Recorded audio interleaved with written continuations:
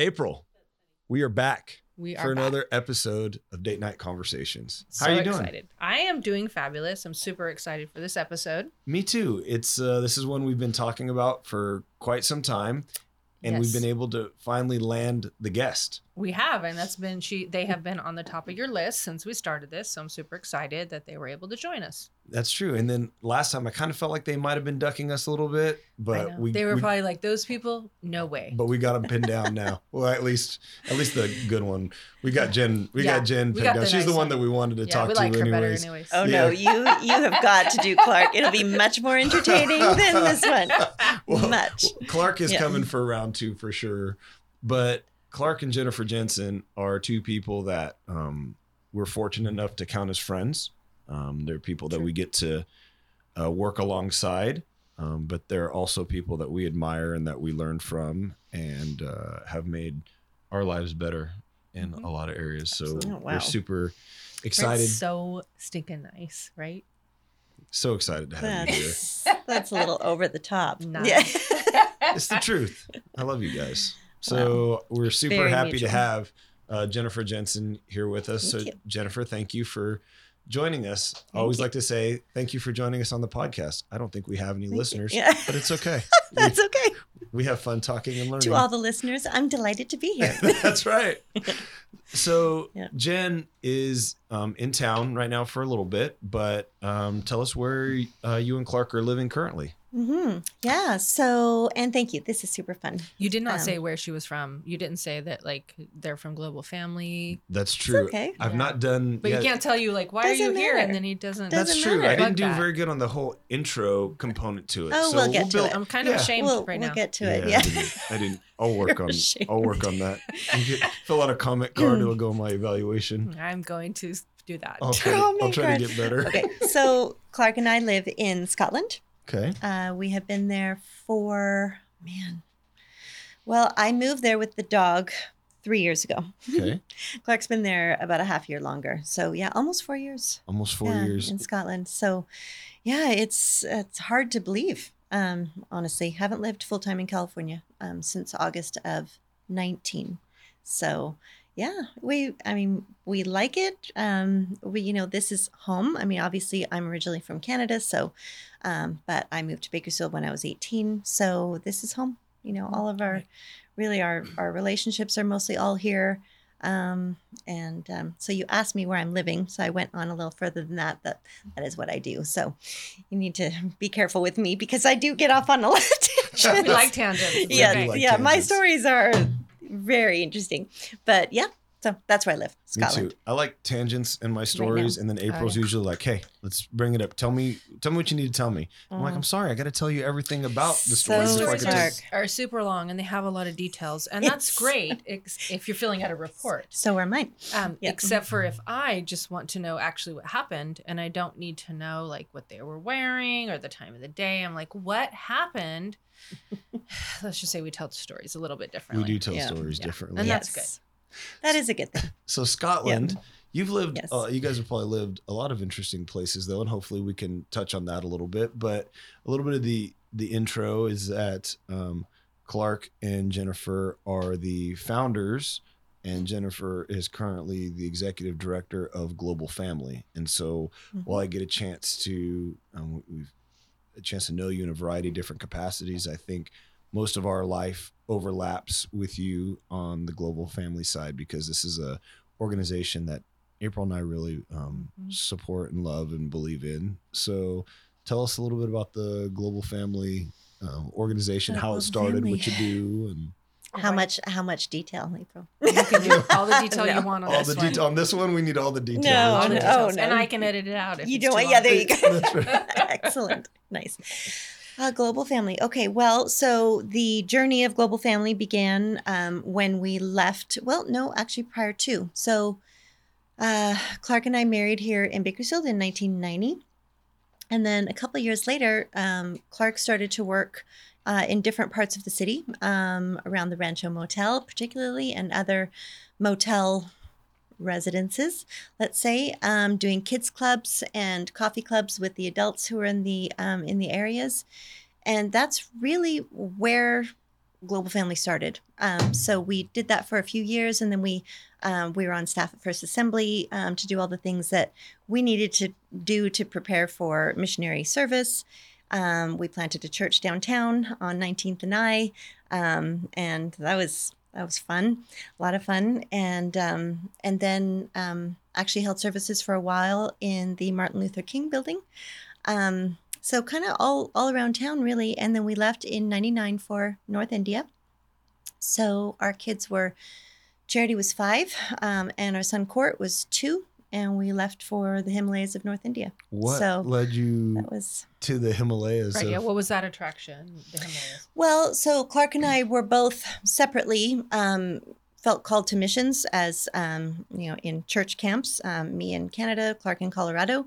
We were both about 14, 15, probably when that started. Clark felt specifically called to India, and I did not. I had no idea what I wanted to do. I still really have no idea what I want to do. Who says that sometimes? I don't know what I want to be. I don't know. Yeah, I'm just crazy enough to say yes to a lot of things.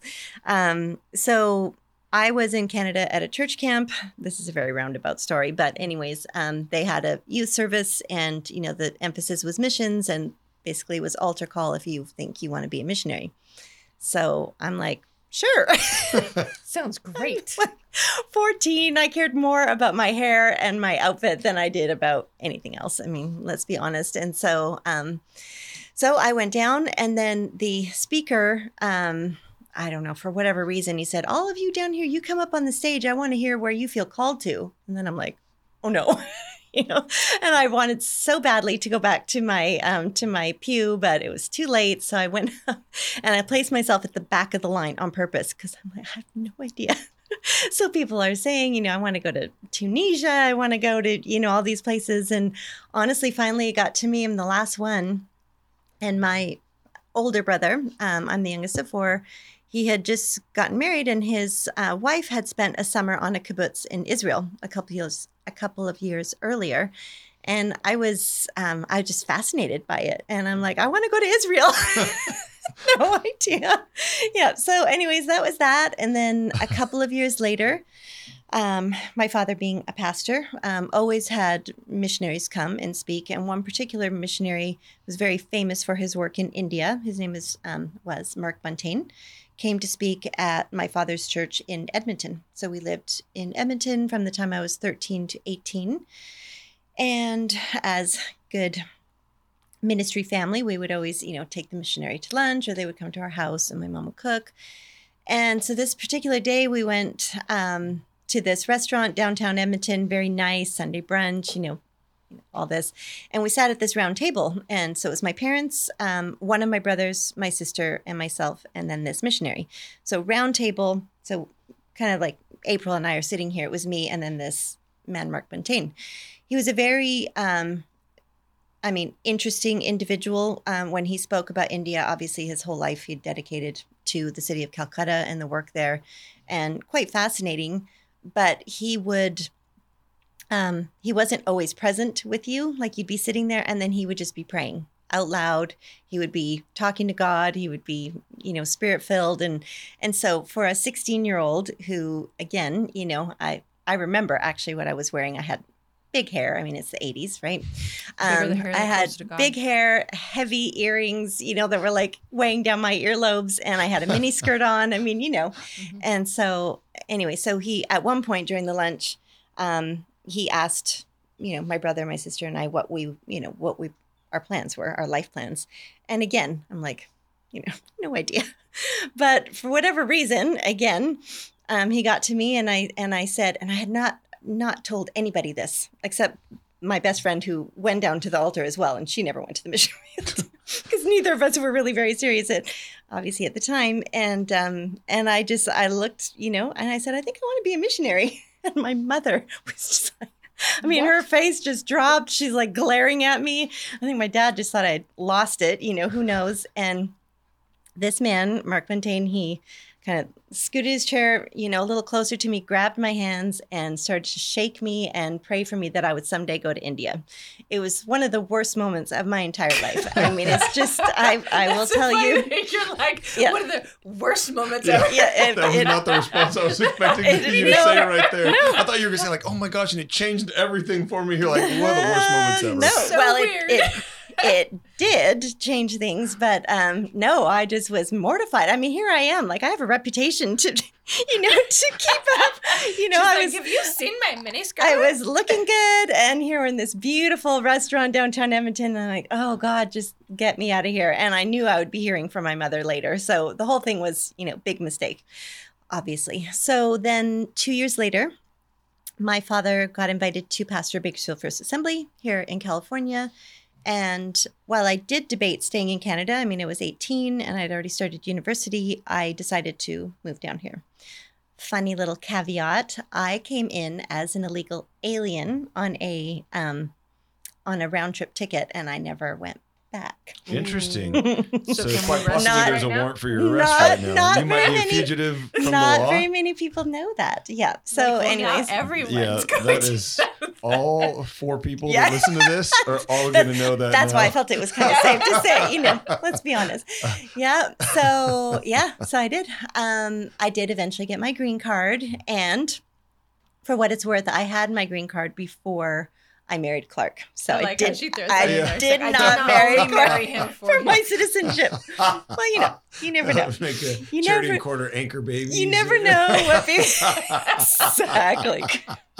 Anger babies. Oh my gracious. Yeah. So anyways, came here when I was 18 and to be okay. So I did not have status, but Vanguard University, which at the time was Southern California College, an Assembly of God Christian Liberal Arts College. My father called the school up, the principal of the school or the dean, and said, "Hey, he said my daughter needs to go to school." And she can't attend regular school yet. And so being that he was pastor of a big church, they said, oh, why don't you come down and tour the campus? So we went down and then, long story short, he went back up to Canada to help my mom move. And one of the church members from First Assembly drove me down with a suitcase and I landed at Vanguard. Did not know one person. I was 18, new country, and I'm in Costa Mesa. Yeah, so it was kind of That is not little a bit. bad place to land, I have to say. Yeah, I mean, yeah. true. So at the time, Vanguard was, I don't know, maybe 700-800 students, pretty small, it has grown. And so I just started to explore. They put me in this group, like the freshmen, even though I technically already been to university for a year. I was new, so they put me in this group and, they showed me around for, did things and kind of got me sorted like with everything I needed. And at the end of my orientation week, these 2 guys, Barton and Craig, they said, okay, there's just, a couple things we should tell you about Vanguard. And I'm like, okay. And they said, there's 2 guys that you need to stay away from. And I'm like, okay. And one is, well, I won't say his name because that might be kind of embarrassing. And I said, okay. And the other was Clark Jensen. And I'm like, okay. I'd never met them. I didn't know. That means so, nothing to you, yeah. So sure enough, the first one, I met him within a few days, and I would go out on a date with literally anyone. I love to go on dates. I got, taken to all kinds of fun things, When that didn't Adrian mean it going was ever to college serious. in San Diego, she would go on dates because she said that's how she got fed. Because she didn't have to pay for dinner. And she's like, Absolutely. no, like I just go on random dates all the time so someone can buy me dinner. Brent or I were like mortified. And I she's was like, totally mortified. It saved me so much money. A date. It's innocent. It doesn't have to turn into dating. No, it One didn't. date. She And just normally let it's a him- random meal. So, Yeah. yep. So I met this one particular, so that said, this guy did ask me out, and I said no. He was just kind of greasy. He had like a line and I don't know. So wasn't interested, even though I would literally almost go out with anybody. And then I met Clark. I met him in the lobby of the towers that still exist, I think. And we talked for a few minutes in the lobby. Then there's the girl side and the guy side. And when I was walking over to go up the stairs. He walked me over to the door, and I turned around, and he had this kind of like pale blue, like Oxford style shirt, and it made his eyes just look, so blue. He was really cute. And I said, your eyes match the color of your shirt. And I said, you have nice eyes. And he's like, yeah, I hear that all the time. And I'm like, oh, Lord. I mean, just so obnoxious. So, but anyways, that started. And so from that day, so that would have been probably early September of the school year that I met him. And then he followed me everywhere. Like I was actually a studious person. I'd be in the library. He'd come sit there and talk to me about India. I mean, every conversation was about India. And then he asked me out after, I don't know, a few weeks of like literally talking for hours. But everything, he asked me out. And I said, sure, I'd love to go on dates. And I did. I like to eat. Because I really do enjoy that experience. And he said, okay. That is exactly what I said. I said, I'd love to go on dates. And he said, no, I'm not asking you to go out on a date for fun. He said, if you're into me, let's go out on a date. And I said, well, I don't know yet. So I said, well, then no. Like if that's your criteria, and we've had that kind of relationship for a long time, I think. So I said, no. I said, I don't know if I'm into you yet. So I don't know, another week or two. It wasn't that long. He asked me out again, and I said yes. And he borrowed his brother's car and took me to Disneyland for our first date. It's a good date. And we did kiss on the first date. Okay. By the Country Bear Jamboree. The Country That no Bear longer exists. Jamboree. I miss Which the Country it does Bear not Jamboree. exist. He couldn't take his car because Clark had a communal car that he would park on the campus and always leave the keys in. And then people would just use it. And it was not in very good shape. And so he borrowed his brother's hippie-ish. car. Yeah, I know. But anyways, that was the why start did he not of want the... to use the communal car, though? Was it not high enough quality I to don't take know you if it on the would have date? made it to Disneyland. It wouldn't have Yeah, made it. That was I don't the know. thing. I think maybe he was trying to impress me. So he borrowed his brother's car. But Clark was I from... was like, I'm going to use a clean car. From day one, it was all about India. And essentially, I mean, that's why he was very purposeful. He's like, look, if you're into me, I'm going to India and I'm looking for a wife to go with me. That was just about it. So Well, that's normal. Yeah. So it's not at all normal. But the fact that he knew what he wanted to do with his life and so passionate about it just really appealed to me. I think, obviously I saw, I don't know, he seemed like somebody kind of like my dad. And so that really appealed to me. And yes, so we were engaged and within 7 months, seven or so months, 7, 8 months, and then married a year later. So that was the start of India. I do see a lot of parallels between Clark and your dad, being fortunate enough to know your dad and, as a kid looking up and just knowing him from afar and then getting to know him as an adult and then looking back as to how he was. I could definitely see, the focus and the drive, and then knowing Clark also as a kid and then also as an adult, I see a lot of similarities. Definite difference in delivery style in how the approach that's taken, but the drive, the passion, the ability to inspire, the intellect, The reason for doing it. just knowing the reason for doing it, and that drive, absolutely the same. There's one thing, we have it hanging up in a living room in our house. I've told you this before. Your dad and mom came to our wedding and they signed this picture. And so we look at it and look at his signature because he was so good to us. I remember when I graduated from college and my parents threw like a graduation party for me. And they're like, who do you want to invite? And I invited your mom and dad. They're like, really? To your graduation party? Yeah, from college. Yeah, because my parents had a barbecue in our backyard. Okay. And I invited your parents because I always thought so highly of your dad. He always just made me feel so good. And he was just such a great guy. I really liked him. So that was really cool. Nice. And then when I was in junior high, Clark was my PE teacher. I don't think we liked Mr. Jensen very much as a PE teacher. I don't think Mr. Jensen was a very nice PE teacher. But it's funny how it comes back. Comes around full circle. Yeah. That's awesome. Maybe you just weren't a good student. and That so is the absolute. Oh yeah, 100% true. There's no way that Clark was a bad teacher. It was that I was a bad student. Oh, That's yeah. 100% true. I can only imagine what a little knucklehead I was as a junior high student. I'm still friends with a lot of the same guys from junior high, and I can only imagine looking back at them now what a handful we probably were. Yeah, you guys are a handful now. So yeah. Yeah. Especially when they're together, you're just like, I don't know when he'll be home. Yeah, It's you fine. put Jake Panero and Paul Antrodoki and Jeff Dunlap and I. You sprinkle a couple of those other guys in there, and That's just trouble. But how great that you still live in the same community with those people. I mean, I think that's one of the things that we miss the most about our life, because we just, we're everywhere and we've lived so many places. That's what why I we stay love here. about Bakersfield is that those relationships and those roots. It's that like, are what there. is it? We were just saying that last night? 1 degree of separation in Bakersfield, not 6, Yep. 1 usually. No, it's true. Yeah, for sure. It's true. So, and we've talked about that before. There's a lot of good that comes from that, but it's nice to Some challenges too. branch out to. Oh, yeah. Sometimes Yeah, there's some challenges. sometimes you might Everybody want knows everything. a You're little like, bit more "Oh, super. I separation." wish you didn't know that about me.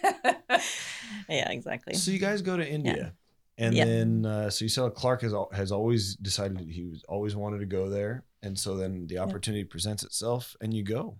Yeah. And what do you do? Were you part of an established organization? Mhm.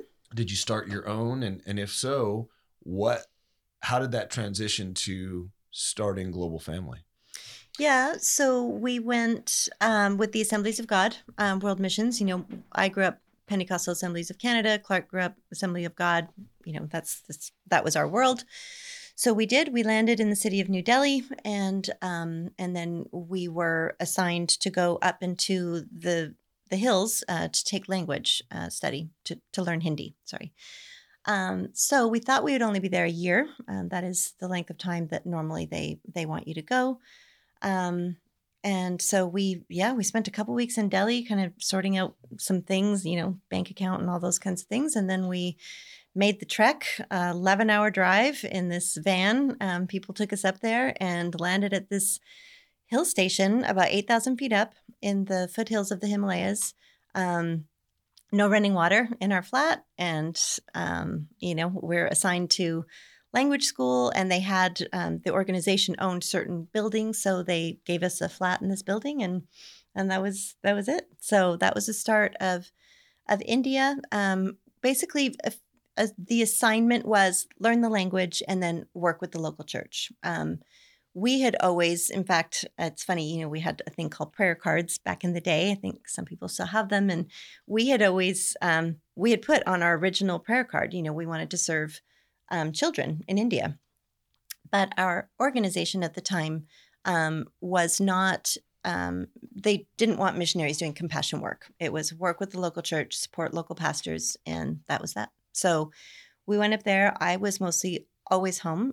Charity started school shortly thereafter. So she did kindergarten at Stockdale Christian School, and we left in April of that year. And then she started grade 1 in this school, and Clark started traveling and working with this other missionary, and so they traveled all over the North India region, mostly up in the Himalayas. Kind of hard to get to places. I think it became a bit of a game, to get out the map and go, oh, this would be cool, and let's go there, and then you'd be gone for like 3 weeks, and come back, and so it was exciting. I mean, I think we felt like we were on this big adventure.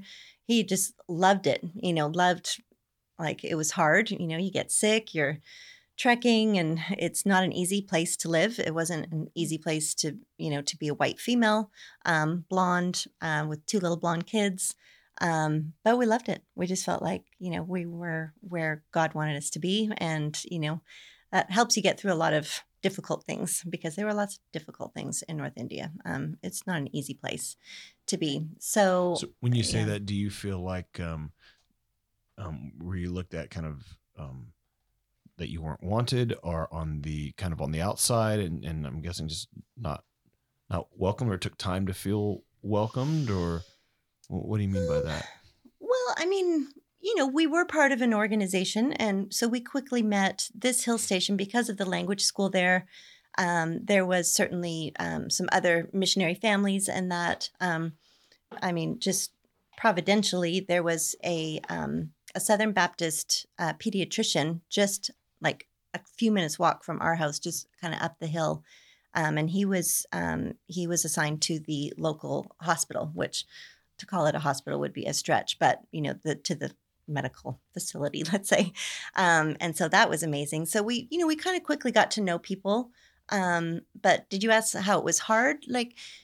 Just North India is a difficult place. It's a very aggressive culture. Mm-hmm. North Indian men, now obviously you can't say this about every North Indian man, but in that context at that time, let's say, I had to be extremely careful.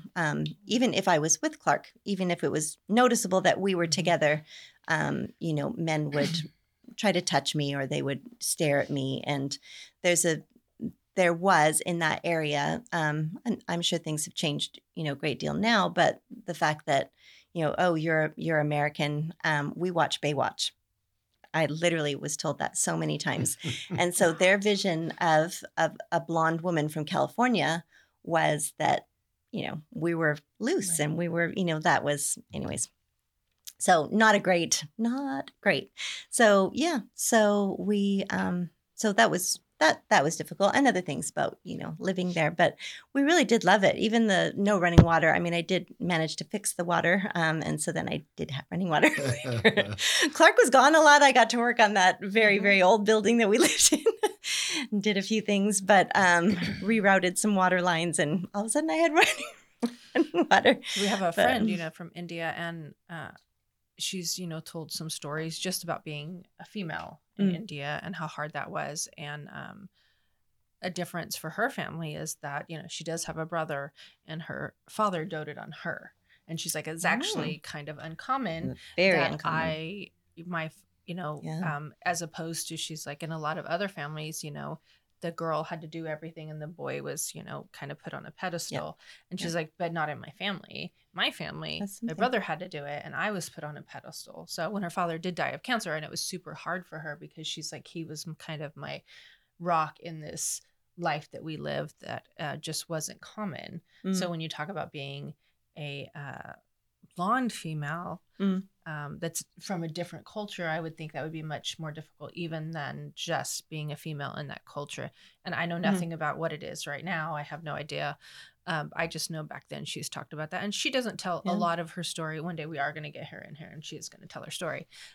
But some of those things that she still has to deal with just as a woman raised in that culture and expectations, that because her father doted on her, she didn't quite live up to those culture expectations. Fascinating. It was, her story is very fascinating. But I don't know. I just think that would be extremely difficult. Yeah, I mean, it's a very male-dominated part of the world, so boys, are favored. And honestly, if, you can pay to get ultrasounds, but most times they don't want to tell you the sex of the baby, because if families know they're having a girl, they will try to get rid of the girl, and even after children are born, I mean, mothers will abandon their female daughters. In this setting, an Indian woman is really not accepted into her husband's family until she bears a son. And so if she has a girl and then another girl and then another girl, her life will be very, very miserable. I mean, she'll most likely be beaten by the mother-in-law. It's not a nice place. But to go back to your question about the people, I mean, in our little community, there are just some of the best people in the world, the Indian families that live there. And Clark would be gone quite a bit, so they would watch out for me, and that was so great. So, obviously this is not a generalization, but yeah, some things. We always say this: always and never doesn't really exist in life. There's never and Good always in any when you're dealing with culture, beliefs, or anything else. There's not an always and there's not a never, or even if you're just fighting with your spouse, there's a you always does not exist or you never does not exist. That's good. It's good to remember that. It is good to remember that, because you can't say that generalization to people. Right. But I, like, in the sense you were talking about, I can't imagine, we've talked about this kind of before, women are always harder on other women than we are on men. We always have that expectation. True. and I personally, I know that, like, I expect more from another woman than I do a man. I just do. I'm like, can't believe, like, you're another, like, you should know better. Like, that's just, but I just always find that interesting that sometimes we're our own worst enemy. So I've had lunch with a very wise friend a few days ago, and she said something to me, and I thought, that is so true. She said, I think it's changed now. We're in a different generation, but she and I are about the same age. And she said, females were not raised to be team players. Boys were. And you think about that, I thought, that is so true. I mean, because girls are just terrible with each other. Right. I mean, so jealous, so, just. We're harder, I think, on ourselves and on other women than men are just like, I mean, if you get a group of guys, they could just hang out or whatever. There's no, like, we talk about that cattiness or judgmental. They're just, a lot of it's like, dude, we're just hanging out. It's great. Well, I don't know. Like, and there's no, like, always like, what did they say about this? Like, I don't know. I didn't ask, but they want me to know. They'll tell me. Right. And then girls are like, oh, I asked this and she said that. And he's, I don't know. I just think sometimes as females, we're our own worst enemy, as opposed to supporting and knowing that I personally think there's more expectations on females than there are men of the roles, the many hats that we wear and the roles that we have to play. Like, I know Clark is out doing good work, but he could not do that if you were not home doing all the things that you were doing. Right. Sure. With that confidence of, I don't have to worry about what's going on at home because Jen lives in this community and I know she's going to take care of the kids and she will handle it. Yeah. And I think that's even more so important than what they're out doing is that support, because they can't do it without you. Yeah. Yeah. No, I think that's true. Very well said. I agree. So how does the transition start to occur? You're there, what leads you and Clark to forming a global family? So on one of the, this Clark and this other missionary, they decided to go, again, I think it just sounded cool and a big challenge, to trek to the highest village in the world where people live year round. So you're talking above the tree line, right up by the Tibetan border, very difficult place to get to.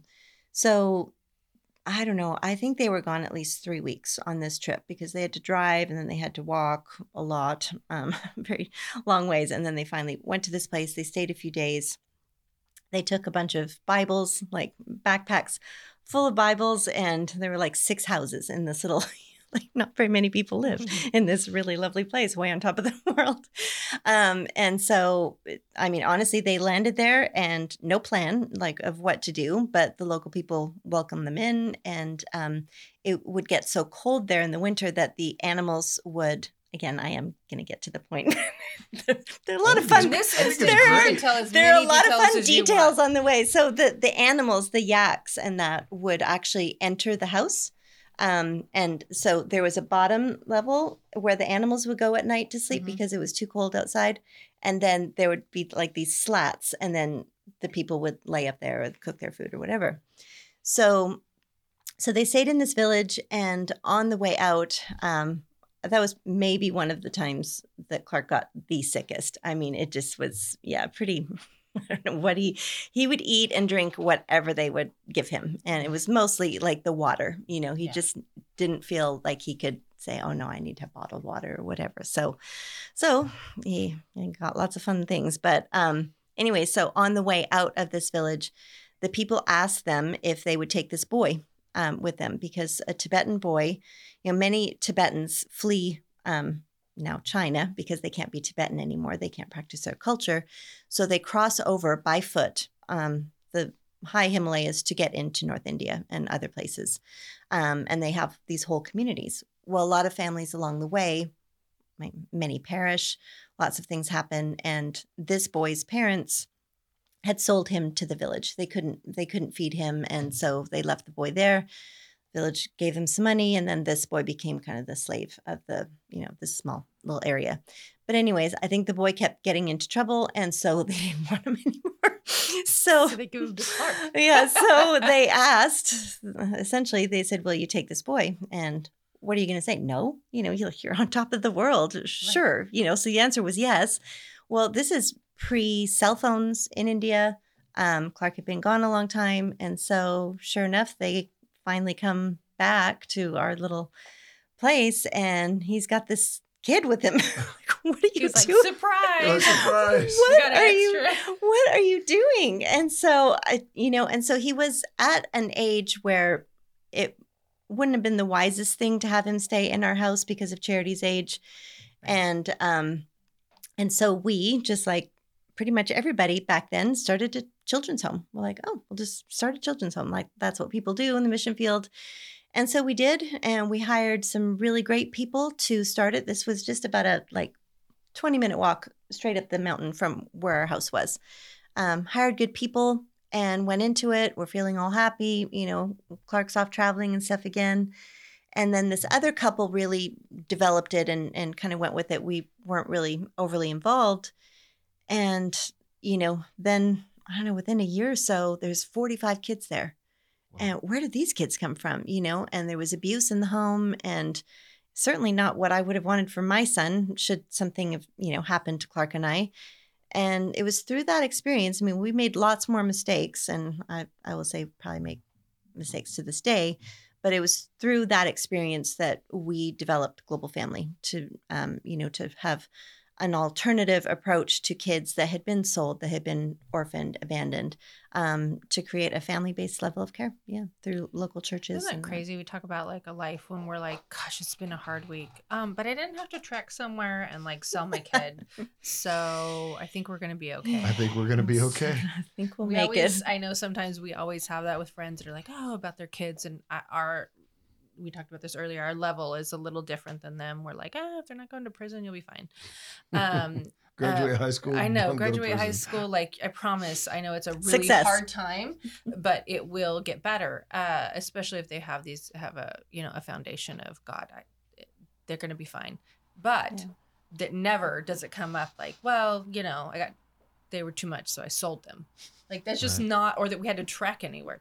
We don't trek anywhere. I don't trek to my car. Just walk. I think we're so blessed in America and in North America that we talk about this sometimes. Yeah. Zero knowledge of understanding of what it's like for almost the majority of the world of what the challenges and what those struggles actually are. If people could grasp that, just grasp a degree of that.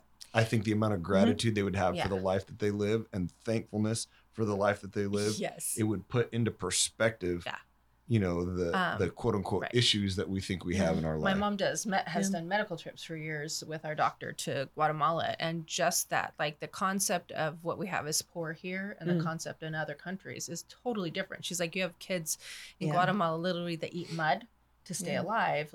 I've never eat mud. No, we make mud pies, but nobody eats them. And just that concept is so foreign because even people who are poor on the streets have so many different programs here.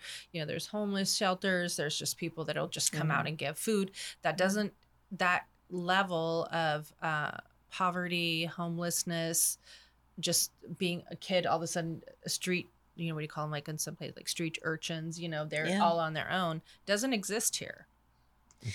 It's a crazy perspective, and it's not even close to what you've dealt with. But Adrian and I went on a trip to twice to Honduras during spring break for I don't know if you know Martin Cottrell at all through I know the name through New Hope, and it's my understanding he had some First Assembly ties, and his family did something very similar, but in San Pedro Sula, Honduras. So we've been there a couple different times. And the first time we went, just seeing the poverty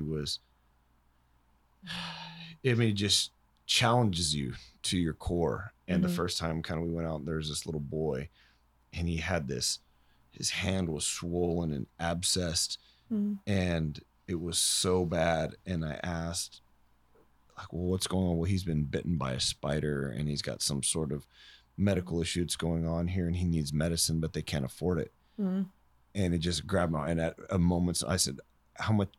I'll pay for it. Yeah. How much is it? I'm going to pay for it. I can't even go another and think that I could have done something, not help this kid. And they go, are you sure?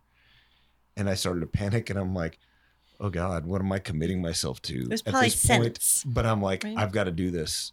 I can't not do that. Whatever it is, I'll max out a credit card and I'll explain April when I get home. I'm taking care of this. I would have told them to do it.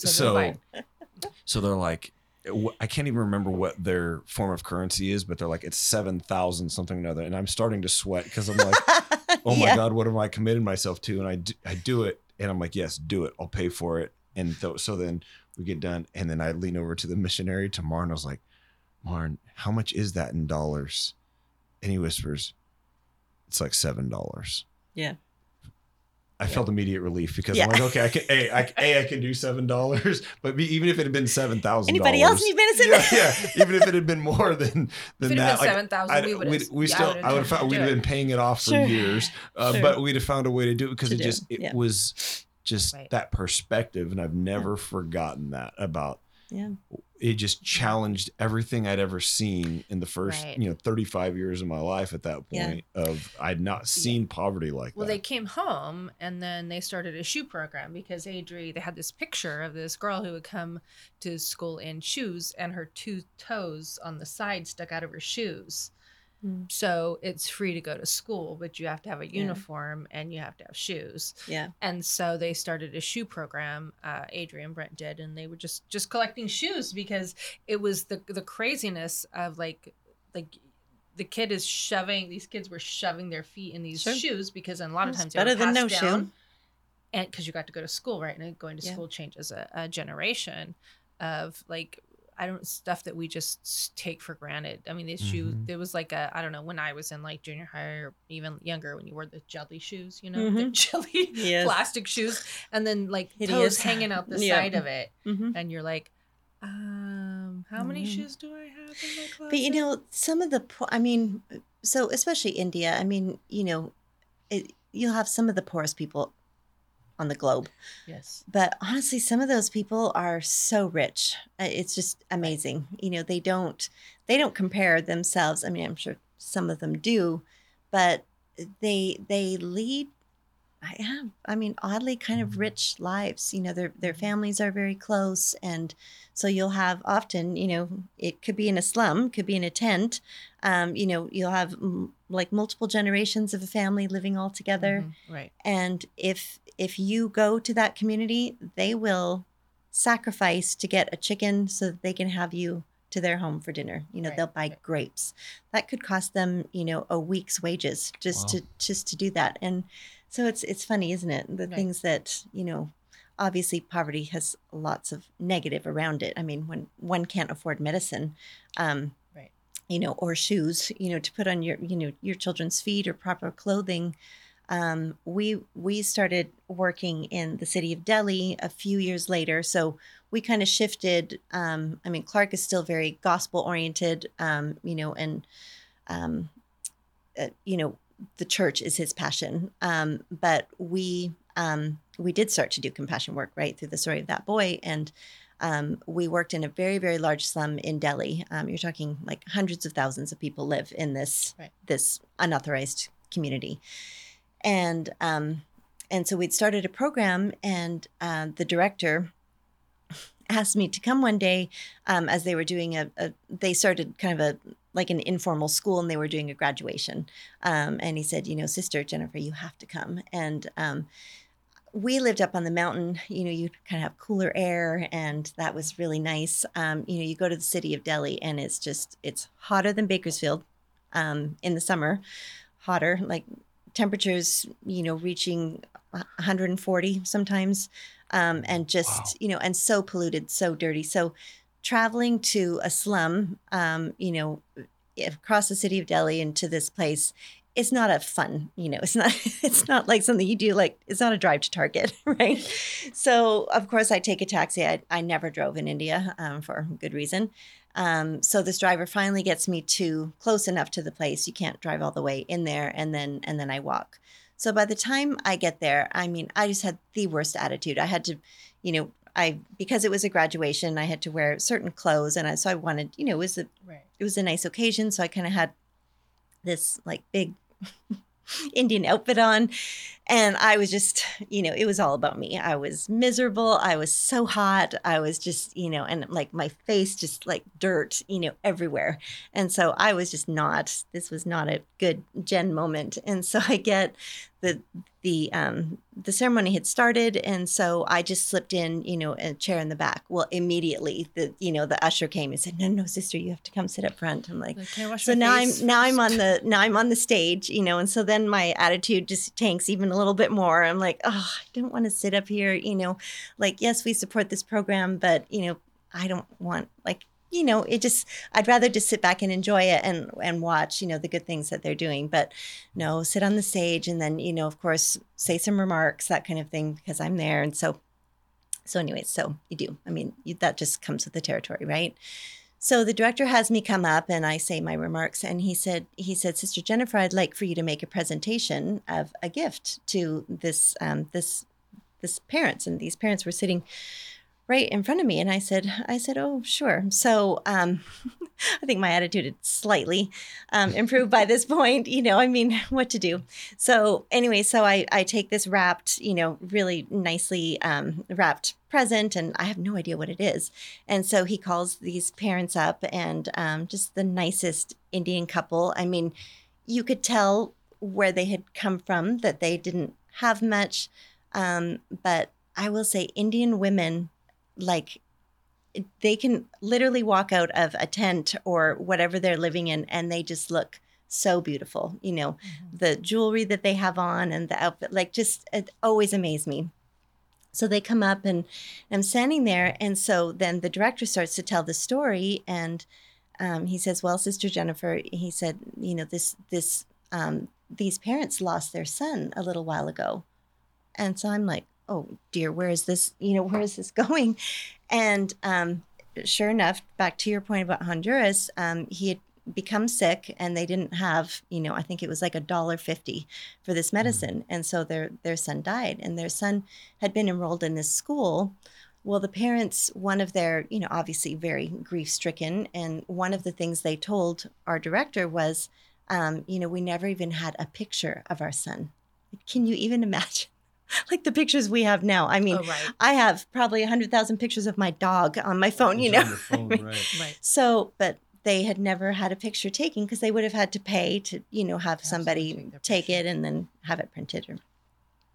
So I'm standing there and I'm just like, oh my goodness, so sure enough, because this little boy had been enrolled in the school, at some point, somebody had taken a picture of him.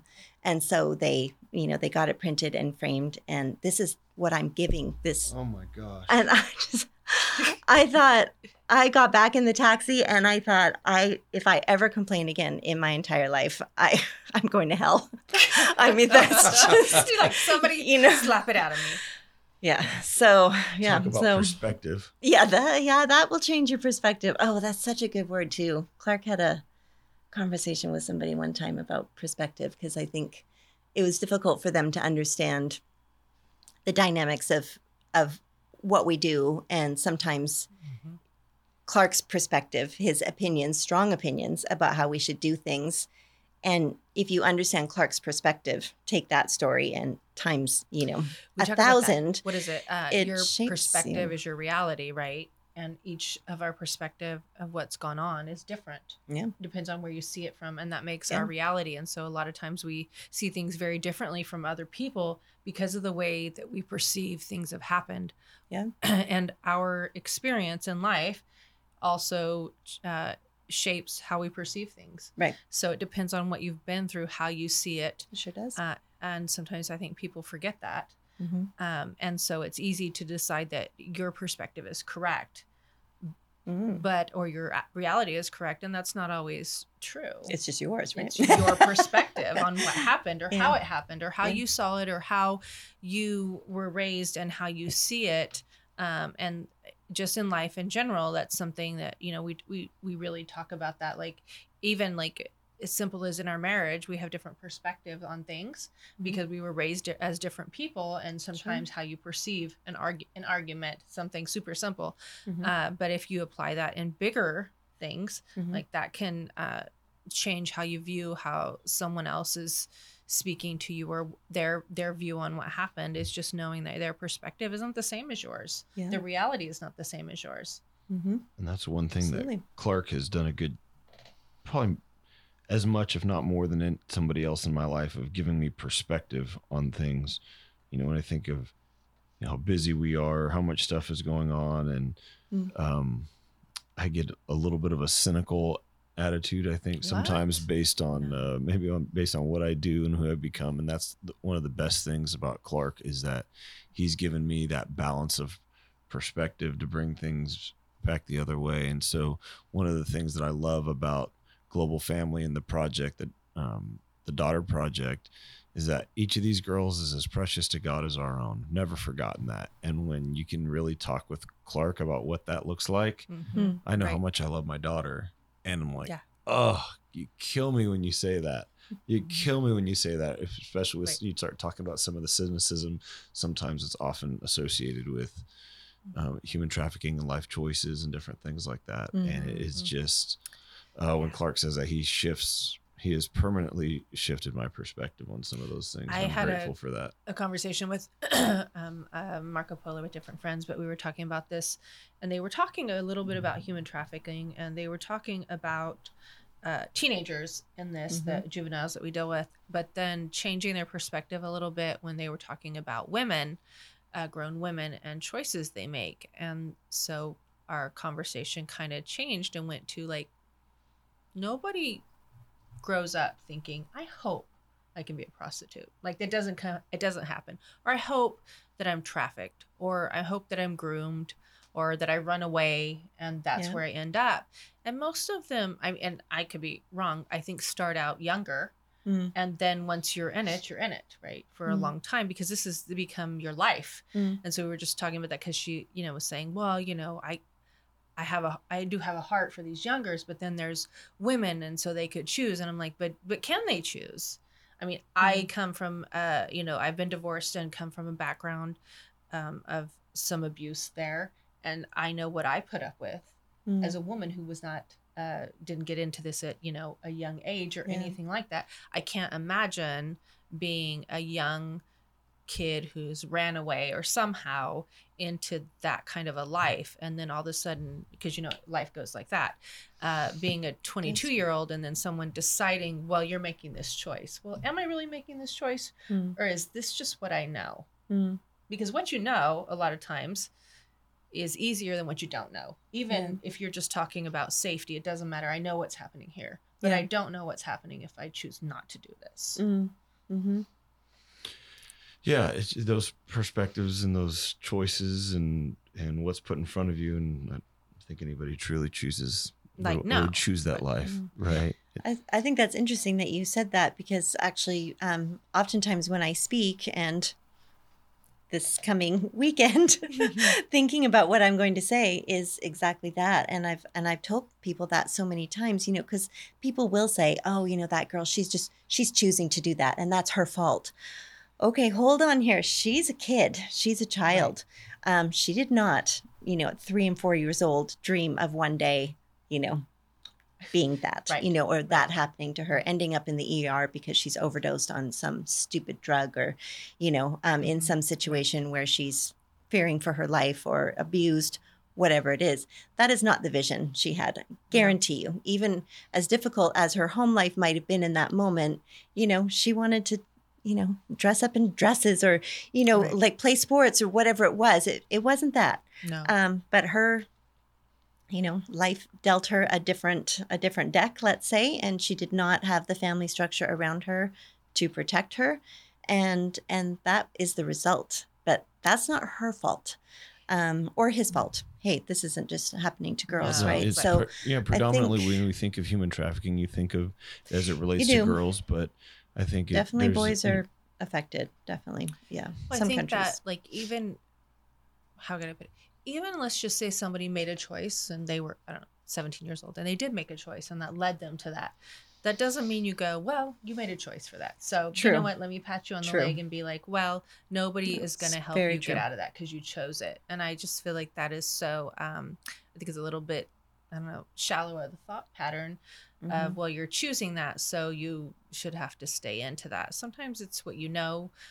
Anybody who's ever been in any kind of an abuse situation at all, nobody chooses that. And sometimes it's really hard to get out of. It's really hard to change your own mindset when you have no more self-esteem, or you just don't know anything different. No, totally agree. That's one of the things I love about kind of Global Family. And I get the perspective of Global Family, but a lot of it surrounds around the Daughter Project and what that looks like for us here locally. But I don't know if you'd agree with this or not, but it appears that some of our efforts here in Bakersfield regarding combating human trafficking sound like it might look different than what it does in India or some of the other places that we are. So my perspective is still just limited to the work that I get to see here in town. And I understand conceptually what you do across the globe, but I don't think I've been able to fully grasp what you see on a day-to-day basis. So tell me a little bit more about kind of Global Family and where are we now? So we heard a little bit about where we started and in your heart about what got you there in New Delhi. But let's talk about all the places where Global Family is now that you can talk about. Yeah, so we're currently in 9 countries, hoping to open up our 10th country project before the end of the year or early in 2023. So India, Nepal, Thailand, Myanmar, Sri Lanka, Maldives, now the UK, Canada, the US, and El Salvador. Did I miss one? Sounds about right. I didn't. Sounds about right. Sounds about right. So, so that's where we are. Most recently, the most recent edition is in Scotland. Yes. And one of the things that Scotland does is being able to have the property where we could start to work with colleges for college level credit and training, and more of kind of a training ground where we can take people to come to this facility, learn, get the training from you and Clark and Charity, and then send them out across the world from there to go and launch. Yep. That's one of the purposes. Yeah. So, so Scotland is very unique. We don't yet have local like a local project there, although we are getting into that now. But as of right now, that is a unique project in that it is meant really to resource, not only our workers and team and students, but other organizations, research and collaboration and getting together and, hey, what are you doing about this? How are we doing this? Let's do a little bit more work in this. And okay, here's something new we're going to try, or a new curriculum that we're going to, develop, or whatever it is, working on legislations and all kinds of things. So it's exciting. So that is our most current endeavor. And when you got that established, one of the things that you ended up on was even a White House special. I'm not sure what the exact terminology was, but I know the president commissioned a group of people to study the impact of human trafficking. And you were one of the people that got to sit on that panel. Yeah, it was a national public-private council, advisory council to end human trafficking. So there were 11 of us from the private side, and we got to intersect with the public side. At that time, so this is a couple of years ago, really we just got launched into that national council right before the pandemic. So at that time, there were 22 federal agencies that somehow touched the issue of human trafficking, whether it be law enforcement or immigration, borders, you name it, right? So we worked, we were basically our job was to come up with a report of how the government could do it better. And so we spent time with those agencies looking at what they were doing. We got to have really good conversations. I thought that, these agencies were just kind of paying us lip service by having us come, and, we would go sit with their top leaders, and we got to ask them questions. And I was really impressed. I was impressed in that, not necessarily by what they were doing or what they were trying to do, but the fact that they really engaged us in conversation. It wasn't just, hey, this is what we do and we'll listen to you for a few minutes. There was a lot of back and forth. And, these federal agencies obviously are just massive, with how many employees each, just crazy. but they don't see what we see from the private side of things. And so our 11 members on this council, most of us were from different nonprofits, and then we had one academic, and then I think that's about it. Academics, yeah. And so it was interesting. It was interesting to be able to have those conversations. And so it was a real privilege to be able to share, because I was the only one on there who worked with children. There was one guy who was just starting a boys program, actually, for boys who had been affected, but I was the only one who had like real hands-on experience with kids. And I mean, to be honest, a lot of people in the human trafficking world aren't practitioners. Right. It's very theoretical for them. It's very theoretical, lots of awareness and lots of trainings. Yeah, but not a lot of what are you seeing, you know? Sure. And so, yeah, it was fantastic. I wish we could have done it longer. But that was, it sunsetted, but there's always other opportunities. But yeah, right. That was a real privilege. Yeah. What can you tell us about, so there's strong origins for global family, and I love the name, I say across the world, but yeah, it's obviously because it's in the name, but all the way across the world, there's strong origins from right here in Bakersfield. Yeah. And Bakersfield continues to be a place that invests in and supports, our global fight against human trafficking. But it's also important for people to live here to recognize that their time, their effort, their dollars also stay here. We keep an eye here into our community and what we do here. What can you share with us about what that looks like and what Global Family Bakersfield looks like? Well, I mean, this really is the heart and soul of the organization. I mean, this is where we started this work way back in the day. I mean, the Rancho Motel doesn't even exist anymore. Yeah, so that's how long ago that was. But, this is our home. So obviously when we founded the 501c3, and that was in 2007, we founded it here with a group of local people who had seen, were a part of what we did in terms of, our missions work, and wanted to support us. And we formed our first board and kind of got going. No idea what we were doing really. Actually, it was probably one of our very first board meetings. I'd never been to a board meeting in my life. And it was, through that time that, we got started. And, obviously me being the executive director was something I never envisioned, but my father and Clark both did, better for worse. So here I am. But, what Kern has done for us, being our home community, we've had so much support, not just financial support, but the majority of our financial support has come from Kern County. But just the prayers, the encouragement, just the assistance with what we do, right? Brainstorming, us being able to, how much I call upon you, Brent, in terms of, oh my goodness, what's going on here? What are we going to do? And just resourcing that we've had from this community. And so I think a really important point that I always try to make with people is that, somebody said this to me, and I think I kind of like it. It's, we have local roots, but we have a global reach. That's good. And that's a good tagline. I like there. It kind of, yeah, it kind of is. Local roots. With the global reach. Oh my gosh, there's the new social media marketing campaign right there. If it rhymed, it would be even better. But we need to tell Justin, hey, Justin, Robin, if you're listening to this, exactly. We want you to work with that tagline. Noted. But can you somehow make it rhyme? Yeah, I know, that's the thing.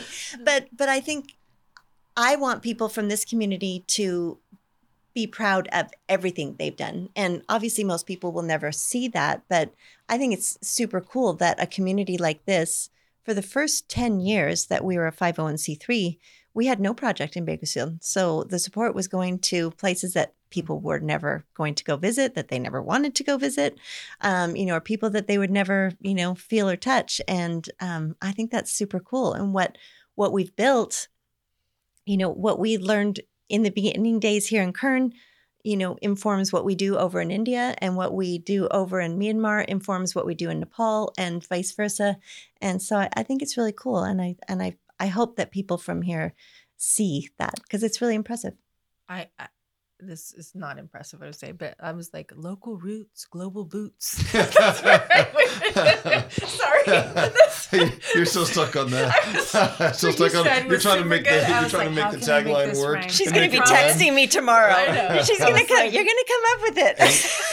Well, we're kind of boots and jeans type people too, so that explains that. Sorry. It sounds a little military, though. I know. We're gonna have to you were going boots and military. I was thinking boots like walking, like country. Country. Well, the keep on it. I'm gonna work on this. I am gonna work. I will say though, I thought it was. I'm always super proud of where we come from, in Bakersfield, because I remember there's a couple of ladies that were added to the planning committee, and they were lovely ladies. But one of the things they said is, they were people that had moved, to other cities or whatever. Yes. And they were like, where we live, this does not happen.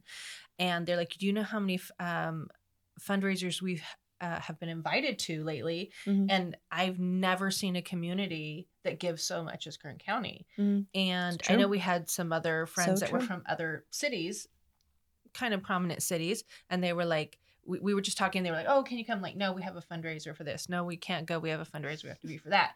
And they were like, what the heck is going on in Kern County? You guys have fundraisers all the time. They were like, we have one a year. And I have to say, it makes me super proud to be part of this community that gives to so many different organizations. That's true. I mean, it is true. Global Family benefits from the generosity of people in this community, to help be able to fund this type of work. And, it's an exciting time. I think as we're growing, we're able to transition the home that we have here and purchasing a new home. It's kind of a rural setting, which we think will be helpful for healing and just life and the life that the people we serve for them and the home we're able to provide. So that's a really exciting time for some growth for the organization right now. And we're thankful for so many people that helped us along the way from that, who've made the donations to be able to make that possible. Even some of the governmental organizations that we work with, that we collaborate with to provide the service, but even private industry, recently with, Valley Strong really helped us in being able to, to complete the real estate transaction, and just some of the local businesses that we were able to work with as well. So it really is an inspiring to live and work in a community like that. So because even our older kids say that too. Like, they're always like, why don't you guys move somewhere like San Diego? I'm like, well, first of all, we can't afford it. But there's a reason that we still live here in Bakersfield. And I don't know of, I'm sure there are other communities, but as far as in California, people that we know, I don't know of another community that gives as much as the people of Kern County. I really don't. No, I don't either. Well, are you able to talk about where the growth is, or is that still to be, or where you're wanting the growth to become, or is that something that for a variety of reasons we might want to keep under our hats right now? No, I mean, the vision for the organization, the ultimate goal is that we would have a cultural, a fully developed model in every major cultural context of the world. So we have some work to do. We don't have a strong model in a Muslim context. We don't have a full model in like in the Latin American, Central American context. Southern Asia, we're doing pretty well, but Europe, we're just getting started. So yeah, there's a lot of work to do, and that is the goal. We want to be able to have presence in those contexts so that we can share our resources. We don't want to be in every country of the world. We don't want to, we're not going to strive to help every child and every family. But if we have something that we can point people to and say, hey, we've done it here, let us share our resources, with you. You come see and feel and breathe what we do. We'll share everything with you. We'll help you. We'll train you. And then you go off to, wherever you're called to, whatever country. So there's these, we've talked about this before about, in some countries, it's not just about providing, like getting them out of where they are. Sometimes it's about providing basics, because I mean, I'm gonna be honest, if I don't have the basics in life, I don't care about anything else. If I don't have something to eat, I don't have a roof over my head. If I don't have these things, I don't care about your culture, your religion. You're not eating, your basic needs are not met. Yes.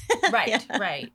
Yeah. Totally Not much agree. else matters, right? Right. Yeah. Right. Yeah. Basic needs is a big part of what we do. I mean, in the developing part of the world where we work, especially places like Nepal and India, the reason children become exploited and trafficked is often because of a family's basic needs are not being met, due to poverty. That's not always the case in every country. No. But when a family, and this is a true story, family in Nepal has 7 kids, and the boys eat more than the girls. They get to go to the doctor maybe if they're sick. The girl doesn't. She gets pulled out of school to work in the fields. Her brother still goes to school. A girl grows up in that context, understanding her value, and she doesn't value herself. Let's be honest. And those girls are so vulnerable because, one, they know they're a burden to their families. They know that when they become marriageable age, that their family will have to pay a dowry, to get them married. And so, traffickers prey on those kinds of areas, especially rural, village, very, very poor areas, because these girls have nothing. And the thought of, a job, a thought of, I could do something and I could send money back home to my family. Even if they don't know exactly all about it, or if they think something might be wrong, what is it here? To be fair, some families sell their daughters. And I know, to us as North Americans, I mean, most people just go, oh, I just can't imagine a culture doing that. Well, okay, if you have 7 children and you're not able to feed all of your children, it's a very different mindset at that point. If I could sell one to feed 6. If I have one girl that all of us, that I can sell, and then we can take care of the rest. That's a position that none of us in this, in this room have never had to be in. Thank God. Thank God. But some people are. And so that's, going back to perspective. Okay. Again, what do you absolutely do? perspective. My family's going to starve, or I make this decision. And that's something we don't know about. We haven't had to make those decisions. And it's super easy to say what you would do in any situation, right? Any situation. I would never put up with that. I would never do that. I would never make that decision. You really don't know till you're there. Yeah. And especially that kind of a situation where I have 7 kids and I got to feed them and my spouse, but I can sell one and we all are okay. Yeah. So if either the 2 people that listen to this cared about donating or learning more about Global Family, how would they? We'll listen to it later. So that's 3. When my mom and April's mom listen to this. Okay, this is a lie, because I have to say, like, our friend Paulina was like, hey, when is your next podcast? I listen to your podcast in the morning, and you guys have only released 3. You guys are not doing this frequently enough. That's true. So when my mom, your mom, and Paulina listen to this and they want to look up Global Family, what's the website? What's the social media? Where do they go? How do they find more about it? Because I can't think of a bigger social topic really that people are talking about more right now than the issue of human trafficking. And this isn't a fad for this organization. As you've heard, we've been around formally for 15 years, but really the basis of the work you've been doing is longer than that. About 25 years, 25 to 30 years you've been doing this work, right? So where can 30 years. Yeah, so where can people find you and learn more about the organization? Yeah, so globalfamily.care is the best place to go, because then you can follow us on Facebook and Instagram and all of that from there. And we do have a local office, obviously. So just for general information, or if somebody thinks, oh, I want to volunteer to get onto our mailing list, that kind of thing, our phone number is 661-213-3380. And general email is info@myglobalfamily.org. What does the organization need from people? Well, we need volunteers. We need donations. We need prayer support. Yeah. I mean, you name so in it. case people don't know, like you were mentioning, we do have a new home that we have purchased, and that home will need to be furnished. These girls need a safe place to be. We've talked about horse therapy. Nothing's free. Like, I mean, people donate, and so I know a lot of people in this community are always concerned, like, hey, but I kind of want my money to stay local. Sure. And that is a possibility. It absolutely is. It can stay about as local as you want it to, right? We've had some people too that have made donations to Scotland that said, we want this to only go to Scotland. Absolutely. I know other business owners here who direct money, and they say, I want this to only go to India. And we honor that. I think it depends on where their heartstrings are being pulled. Honoring donor designations is very, very important. Right. Yep. Right.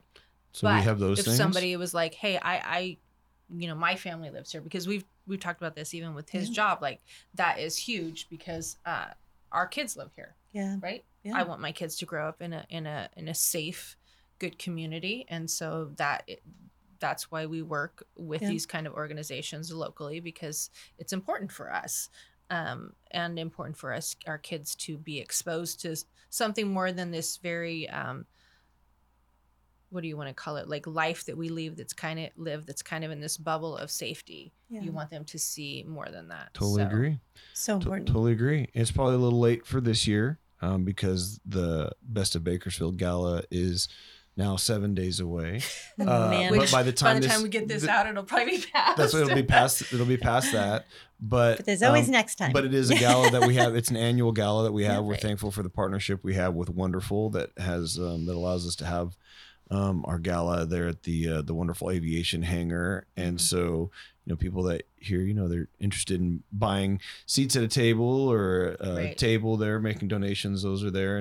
And of course we do welcome and appreciate corporate sponsorship, but we are also, as an organization, focusing on what micro level contributions could look like. And we believe that even ongoing partnerships of very small amounts, $5 or $10 a month. Because we're a very small amount people. Yes, we are. We are a very small amount people. We have several organizations foundation that we believe in. And, we're a little bit every month to a few different places. And if you have no money, we have plenty of work to be done. Yeah. There's lots of stuff. Volunteerism, I'm telling you, until, this project, getting our girls into this nice, peaceful, therapeutic location is going to take a lot of elbow grease. It's going to take, tangible donations of items to get, obviously the home just exactly we want it to be, obviously funds. So, you don't have to have money to get involved. Absolutely.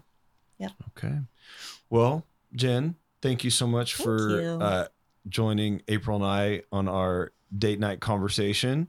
I think this was a pretty day conversation. Yeah, this one's kind of a date afternoon date conversation. Okay, that's good. But we had a great time. We had a nice brunch, and then we loved it. We rolled into the afternoon. So it's been great getting to hang with you and talk with you.